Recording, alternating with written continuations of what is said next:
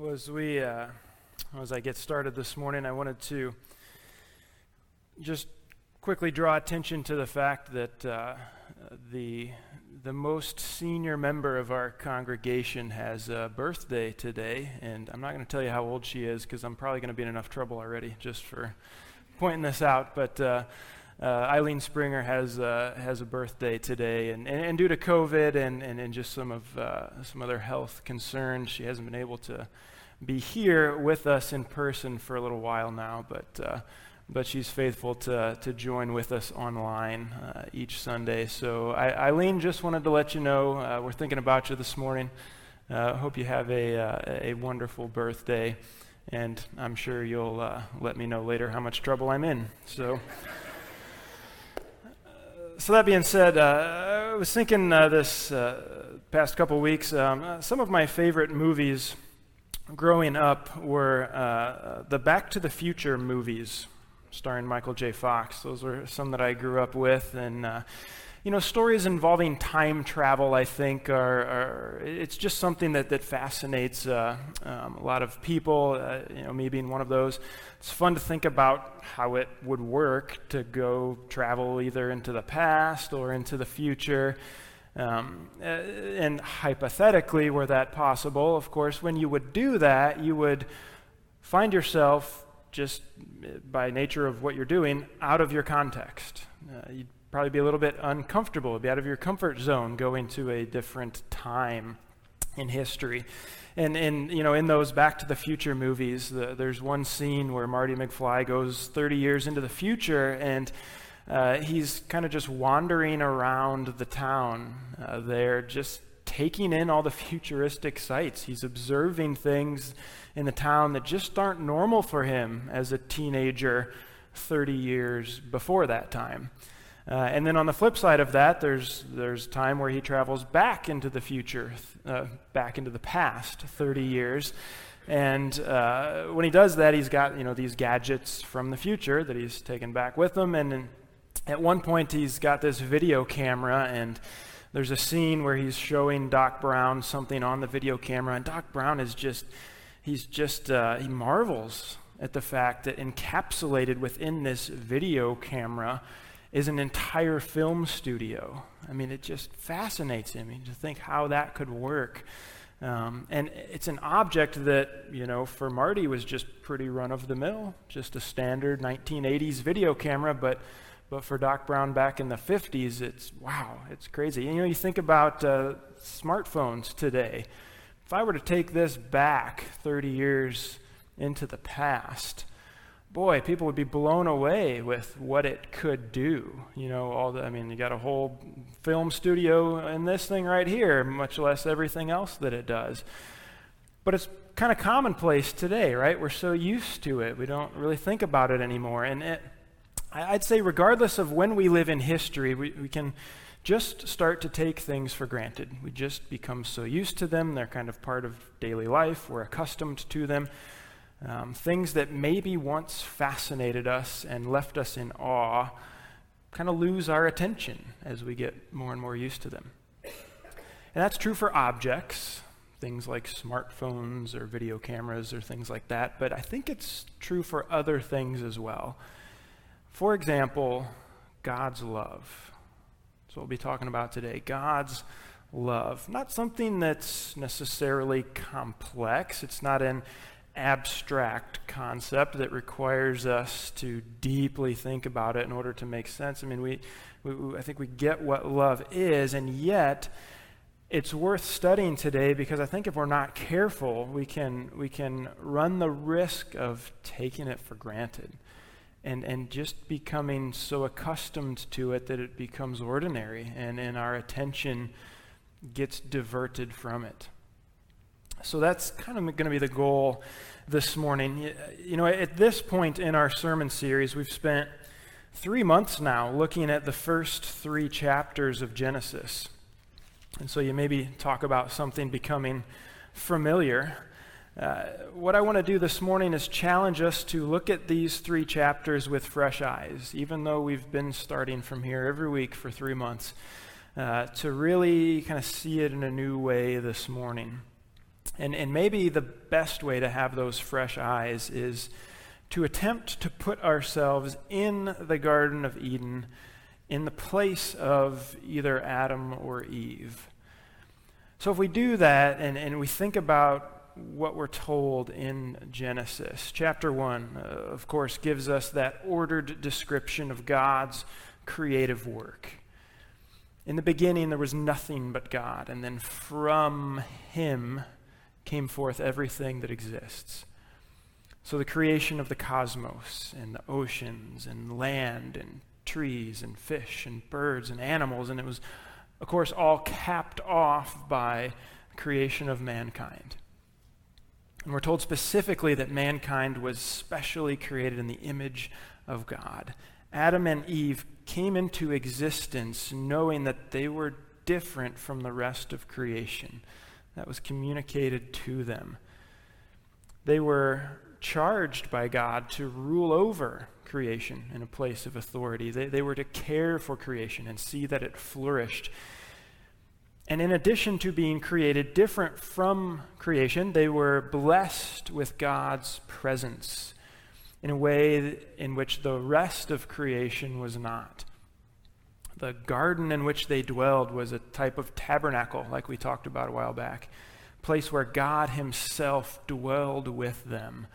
They related to God in a way which nothing else in creation did. God revealed himself to them in a way in which he didn't do for the rest of creation. They were given commands from God, which we don't see him doing for other things in creation. And so it's unquestionable that Adam and Eve are not just different from creation, but they are special within creation. And I'd say it's for that reason that Satan zeroes in on them rather than something else in creation.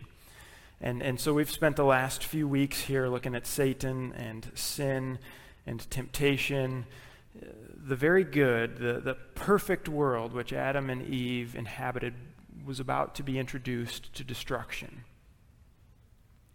Although God created Adam and Eve in his image and cared for them and dwelled with them, they were faced with temptation from Satan. And that temptation, of course, was to rebel against God, to go their own way. And even though there was a little bit of resistance initially, they eventually succumbed to that temptation and sinned against their loving Creator. Things like death and shame and pain and destruction were introduced into their lives and into their relationships and into all of creation. And we see that to today, don't we? But what I want to do is focus on the relationships there. Now the Bible doesn't tell us exactly how much time transpired in between the point when Adam and Eve sinned, when they ate the fruit, and the point when God came calling for them in the Garden of Eden. We're not sure how much time was in there. It's obviously enough to make garments out of fig leaves. We know they did that. But the specific amount of time, we just don't know. But however long it was, I'd be confident that they had time to think about what just happened. That fruit that they had just eaten, the rebellion that they had just taken part in. They had time, I think, to dwell upon the decision that they had just made and the ramifications of that decision. And one of the things that they must have been thinking was, what's God going to think? Now that we've done this, now that we've eaten from this tree that we weren't supposed to, and they felt shame, what's God going to think about this? What's God going to say when we see him? What's God going to do in response to what we have just done? And I would say that's no different than the questions a child thinks about when they break a rule and they know that their parents are going to find out about it. I'd say it's no different than the questions we ask as adults when we do something wrong and we know we're going to have to own up to it and do so before our spouse or a boss or a friend or whomever it might be. I think we ask those same kinds of questions, and I think in that, Adam and Eve had to have been wondering, what does it mean for our relationship with God? what's it going to look like now, moving forward? And when they heard the sound of God then walking in the garden, it seems like they're still uncertain, and they didn't know how things were going to unfold, so they ducked behind a tree. They hid themselves from God as he approached where they were. And so we're going to read right now just one verse from Genesis chapter 3. It's a verse that really doesn't seem overly theological in nature. But again, let's allow ourselves to see and hear this verse with those fresh eyes and ears, trying to put ourselves in that place with Adam and Eve. So Genesis chapter 3, verse 9, it says this: "But the Lord God called to the man and said to him, 'Where are you? Where are you?'" Now, obviously, God knew where Adam and Eve were, right? They had not defeated God in the world's first game of hide and seek. That's not at all what was taking place here. So the question's not one, God's not seeking information. He knows where they are. I also don't think this question should be heard in a tone, and I purposely didn't read it this way, a tone that foreshadows punishment. So it's not like the scene where dad comes into the house and he knows that his son has done wrong and he loudly calls out, "Junior, where are you?" Right? It's not that kind of "where are you?" And the reason I think we can eliminate that tone is because of the name that is used for God. Okay, so if you go back to chapter 1, when God is referenced, it's with the Hebrew term Elohim, and it really is it's a more generic name, which fits chapter 1 with the more impersonal description of creation in that chapter. And then once you get to chapter 2, God is referenced as Yahweh Elohim, and in our Bibles it's translated as the Lord God. Yahweh Elohim, and it's done in chapter 2 as the story of creation is told from a more personal and a more relational perspective. And so, of course, Yahweh was the personal, intimate name of God that was given to Moses in the burning bush. It's a name that indicates relationship. And so then we get to chapter 3, and it's interesting that when Eve and the serpent are having this conversation back and forth, they go back to that generic name for God, just Elohim. You notice that in chapter 3. It's not, once you get halfway through verse 1 and they converse together, it's not the Lord God, it's just God. It's kind of a more impersonal, generic sense. I think it's on purpose. Satan's drawing God's love and care for Eve into question, not just with what he's saying, the false claims he's making, but also with the name that he's using to refer to God. But once we get to chapter 3, verse 8, after the deed has been done, it switches back again. It's not the generic Elohim walking in the garden. It's the personal, intimate Lord God, Yahweh Elohim, that's coming. And, Adam and Eve just treated God as if he was generic, as if he was impersonal by how they had sinned against him. And yet, God approached them as the personal, intimate Yahweh and calls out to him. That's why I don't think it's that "where are you" punishment tone.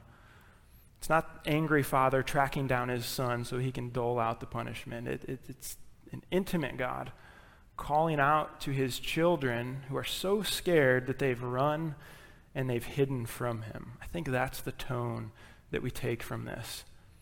God has every right to lead with punishment and anger, doesn't he? I mean, they broke his command. They sinned against him and against his character. But instead, he leads with love, and he leads with concern. And I think this is the first picture of unconditional love seen in the pages of the Bible. And when I say unconditional love, what I mean there is a love that is faithful, and a love that is steadfast, and it's not predicated upon Adam and Eve living perfect lives free from sin. Now, God's love for mankind has always been unconditional from the very beginning. It's not like it becomes that way here. But Genesis chapter 3 is the first point where mankind has done something to put it to the test, if you will. So the fact that God called out to them is a loving God who cared about them even though they had sinned proves something about his love here. That it's not conditioned based upon their obedience to him. His love for them was unconditional in that way. And I wonder, what was it like for Adam and Eve once they realized that? What would that have been like? And it's hard to know. We're not told specifically.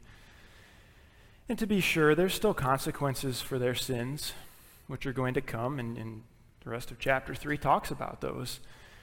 We know that God's discipline in their lives really was a further sign of his love for them. But their newfound sinfulness did not negate his love for them. I think that's the big takeaway from Genesis chapter 3, verse 9. God's love for them did not leave once they fell into sin. So that's the first place that we see it in the Bible. But it's a picture that is not just relegated to the first 3 chapters. It is one that takes place all throughout the Bible. We are given example after example in the pages that follow. And so just to highlight really just a couple of them, King David was one of those. He was one who knew sin. And of course, every person throughout history has known sin. But King David's was made a bit more public due to his position as king and the fact that it's recorded in the Bible, and we're still reading about it and studying it today. But King David found himself guilty of both murder and adultery. And perhaps he wondered if the promises that God had made to him were going to continue even after his failures. I mean, perhaps David wondered if God could still love him after all that he had done. Listen to David's testimony. This is from Psalm 103. Again, these are David's words, writing this, starting in verse 8. The Lord is merciful, gracious, slow to anger, and abounding in steadfast love. He will not always chide, nor will he keep his anger forever. He does not deal with us according to our sins, nor repay us according to our iniquities. For as high as the heavens are above the earth, so great is the steadfast love toward those who fear him. As far as the east is from the west, so far does he remove our transgressions from us. As a father shows compassion to his children, so the Lord shows compassion to those who fear him. For he knows our frame. He remembers that we are dust. Those are not the words of someone just writing about an abstract concept. Those are not the words of someone who hopes that what he says is true. Those are the words of someone who speaks from experience. I mean, God's unconditional love is not hypothetical in David's life. He has experienced it firsthand. It is a reality which he unfortunately tested, but he found it to be firm. He can speak from experience that God's love is abounding, that he is abounding in steadfast love. We see that in the life of David. The book of Micah presents a similar situation, but from a national perspective. So listen to some of the statements made about God's people. I'm just going to read a few of these from the book of Micah. This first one is from chapter 2, and it says, "Woe to those who devise wickedness and work evil on their beds. When the morning dawns, they perform it, because it is in the power of their hand.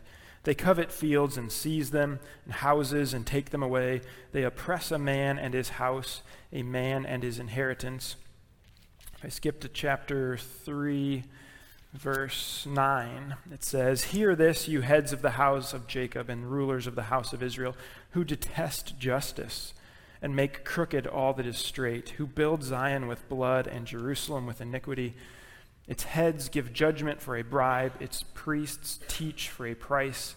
Its prophets practice divination for money. Yet they lean on the Lord and say, "Is not the Lord in the midst of us? No disaster shall come upon us." Chapter 6, verse 10, "Can I forget any longer the treasures of wickedness in the house of the wicked, and the scant measure that is accursed? Shall I acquit the man with wicked scales, and with a bag of deceitful weights? Your rich men are full of violence. Your inhabitants speak lies, and their tongue is deceitful in their mouth." Skipping down to verse 16, "For you have kept the statutes of Omri and all the works of the house of Ahab, two of the worst kings in Israel's history. And you've walked in their counsel, that I may make you a desolation and your inhabitants a hissing, so you shall bear the scorn of my people." Chapter 7, verse 2, "The godly has perished from the earth, and there is no one upright among mankind. They all lie in wait for blood, and each hunts the other with a net. Their hands are on what is evil to do it well. The prince and the judge ask for a bribe, and the great man utters the evil desire of his soul. Thus they weave it together. The best of them is like a briar, and the most upright of them a thorn hedge." Just like with Adam and Eve, just like with King David, there were consequences to these actions which the people received. But the fact that God loves sinners does not mean that he removes every consequence like we've seen here. Again, I think to do so would be unloving. But in the midst of that, in the midst of a sinful nation that deserved the full nature of God's wrath to be poured out upon them, in the midst of that, this is how the book of Micah ends. It's truly incredible. Chapter 7, verse 18. "Who is a God like you, pardoning iniquity, passing over transgression for the remnant of his inheritance? He does not retain his anger forever, because he delights in steadfast love. He will again have compassion on us. He will tread our iniquities underfoot. You will cast all our sins into the depths of the sea. You will show faithfulness to Jacob and steadfast love to Abraham, as you have sworn to our fathers from the days of old." I mean, these are the words of people who will see blessing once again because of God's love for them. And he says he will have compassion on them, and he will tread their iniquities underfoot, and he will cast all of their sins into the depths of the sea. That's incredible, isn't it? That is incredible when we think about it. But it's not just Adam and Eve, and it's not just King David, and it's not just the nation of Israel. It's you and I as well. We are recipients of God's love as well. And so what we're going to do is focus on 4 short passages from the New Testament. And again, these are verses that are probably very familiar for many of us. But as I read these out loud in a moment, and we're going to read through them 2 different times, let's seek to have fresh eyes on it and not be so accustomed to it that it becomes ho-hum, right? And so as we read through it this first time, let's really focus on the unconditional nature of God's love being described for us.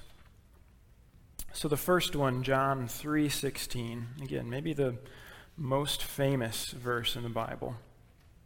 It says, "For God so loved the world that he gave his only Son, that whoever believes in him should not perish, but have eternal life."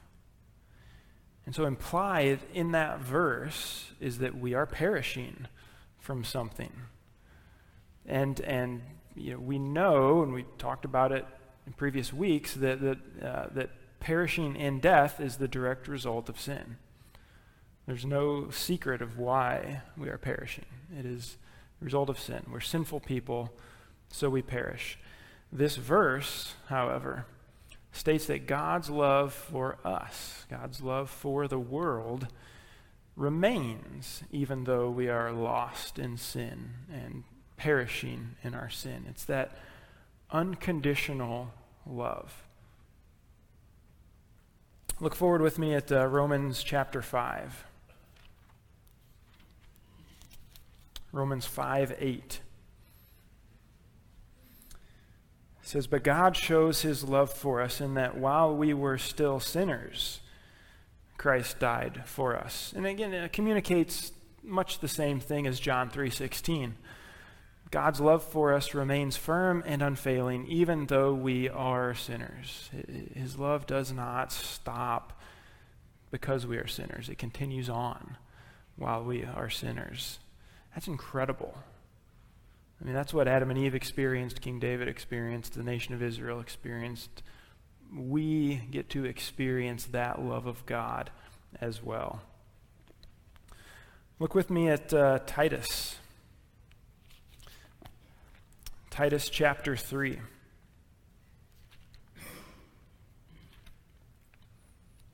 This is chapter 3, starting in verse 3. It says, "For we ourselves were once foolish, disobedient, led astray, slaves to various passions and pleasures, passing our days in malice and envy, hated by others and hating one another. But when the goodness and loving kindness of God our Savior appeared, he saved us, not because of works done by us in righteousness, but according to his own mercy, by the washing of regeneration and renewal of the Holy Spirit, whom he poured out on us richly through Jesus Christ our Savior, so that being justified by his grace, we might become heirs according to the hope of eternal life."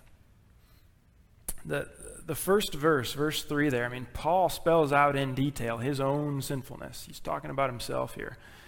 Foolishness, disobedience, malice, envy, hatred, among other things. But it was in the midst of those things then that the goodness and loving kindness of God appeared. You know, those things did not negate God's love in Paul's life. And then finally, if we look ahead at 1 John chapter 4. 1 John 4:10, and we read this verse earlier.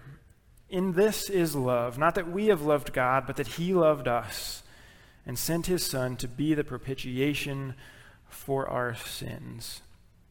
I think John comes at it from two angles in this verse. Not only did we ourselves not love God, it's not about our love for him, but also then we are in sin. So we're sinners and we also don't love God, but in the midst of that, God loves us. Again, it's that unconditional love that's not tied to us living sinlessly.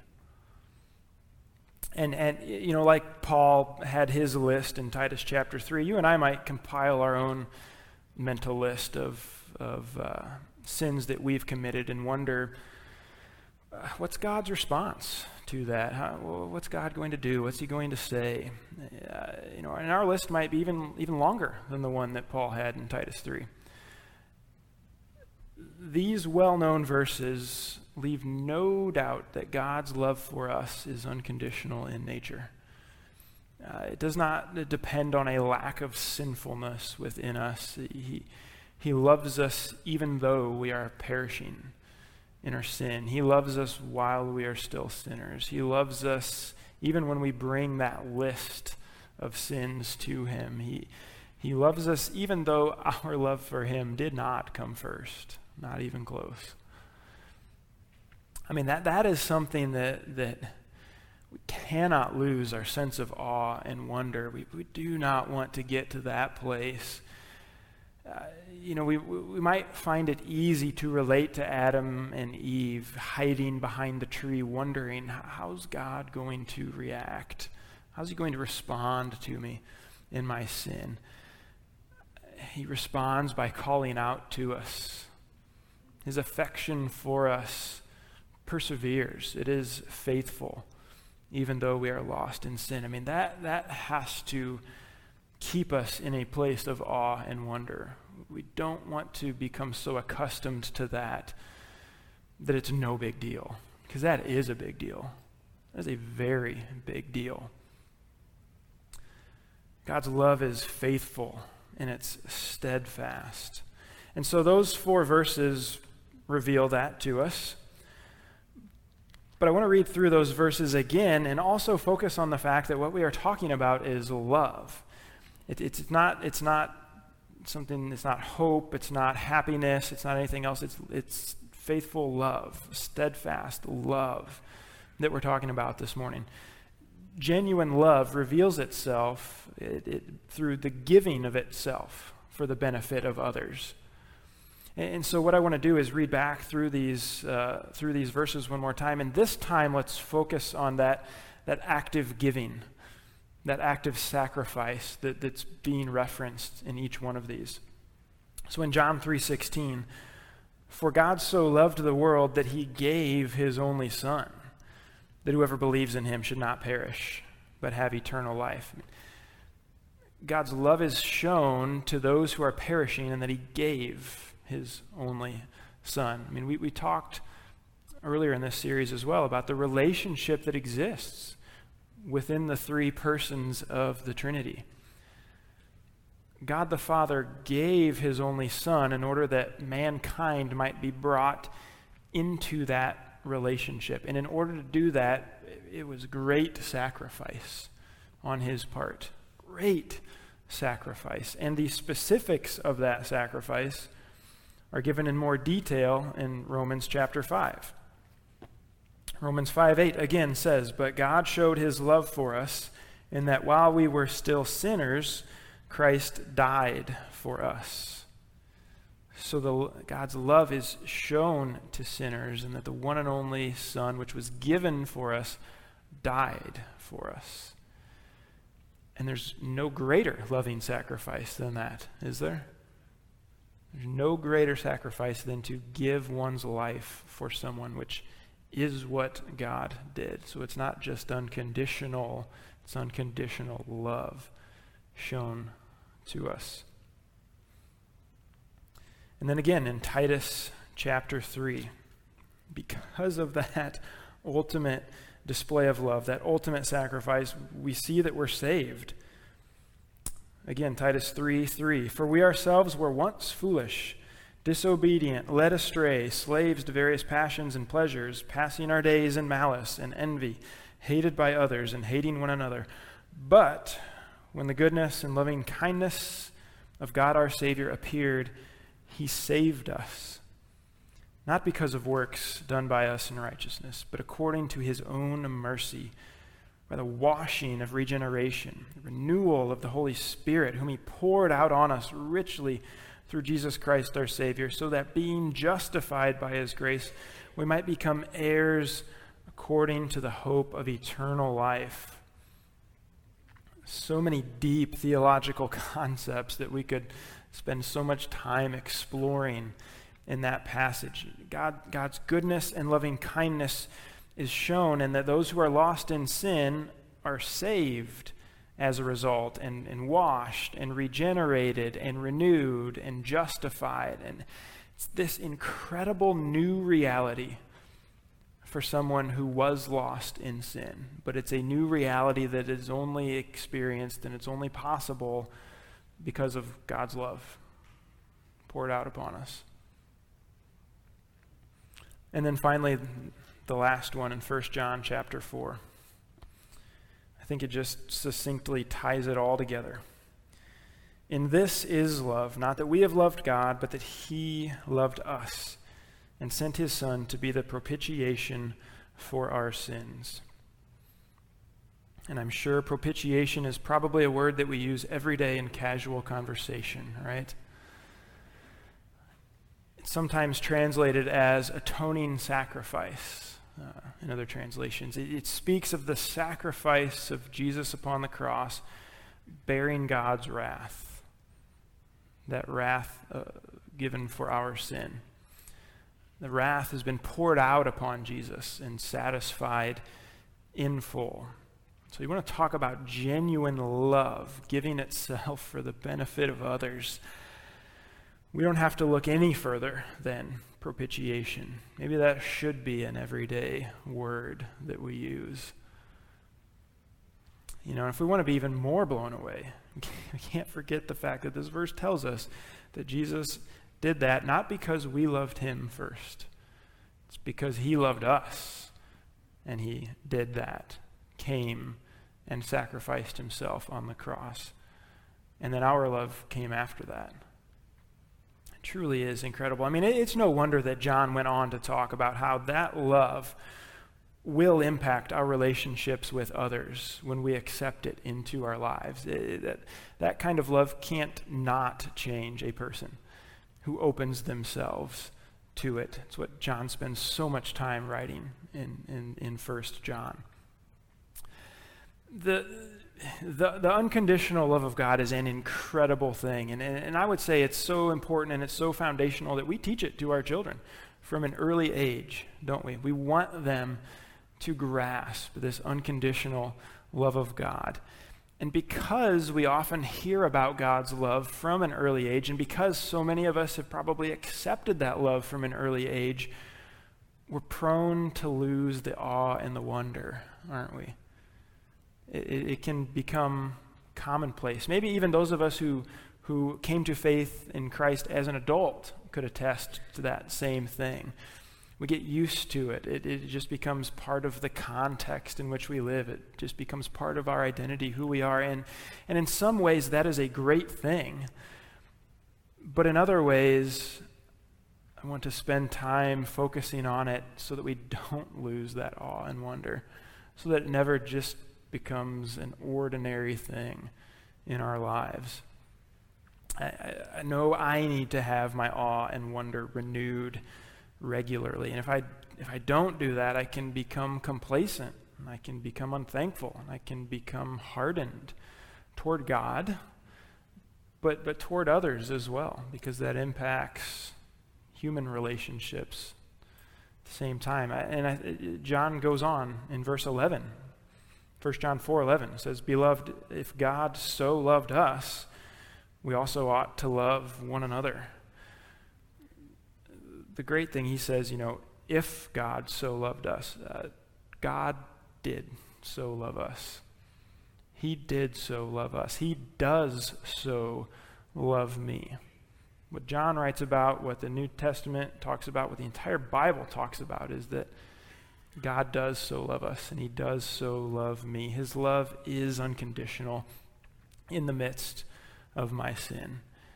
It's sacrificial in response to my sin, and that's incredible. It really, truly is. May we never lose sight of that. May we never lose sight of that love and just how extraordinary it is in our lives. And may it not just leave us in awe and wonder, but may it just permeate everything that we do, impact all of our relationships with others. May it become common within us, that it's just part of us, but may we always be in awe of it.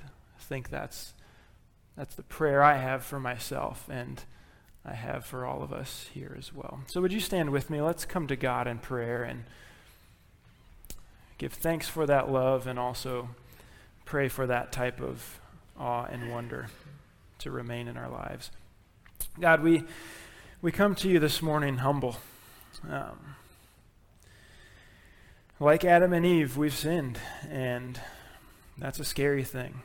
And we could rightly wonder what that means for our relationship with you. But we are just so thankful that, like you called out to Adam and Eve, you call out to us as well. You call out in love. You seek to bring us back to yourself. And thank you for that reality.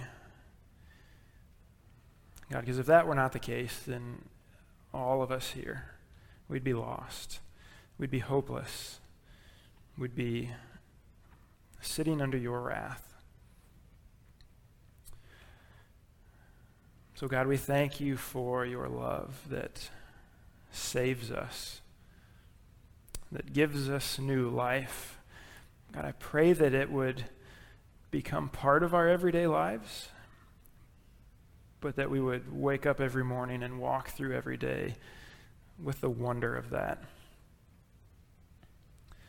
Even if we've been believers in you for 50 or 60 or 70 years or more, God, may we continually be humbled as we think about your love for us. God, I have confidence that'll be our attitude for all eternity. I think we'll spend all eternity plumbing the depths of your love. So would you help us to do that here? God, may that attitude inform our worship and shape our worship and inform how we live as well, the conversations that we have with others, the ways in which we proclaim the gospel.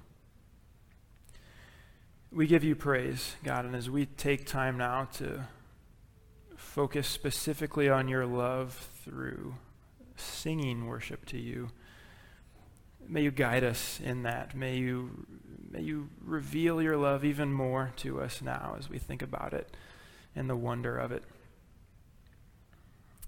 God, we thank you this morning that you are loving and that you are faithful, and we love you for it. And it's in your name we pray. Amen.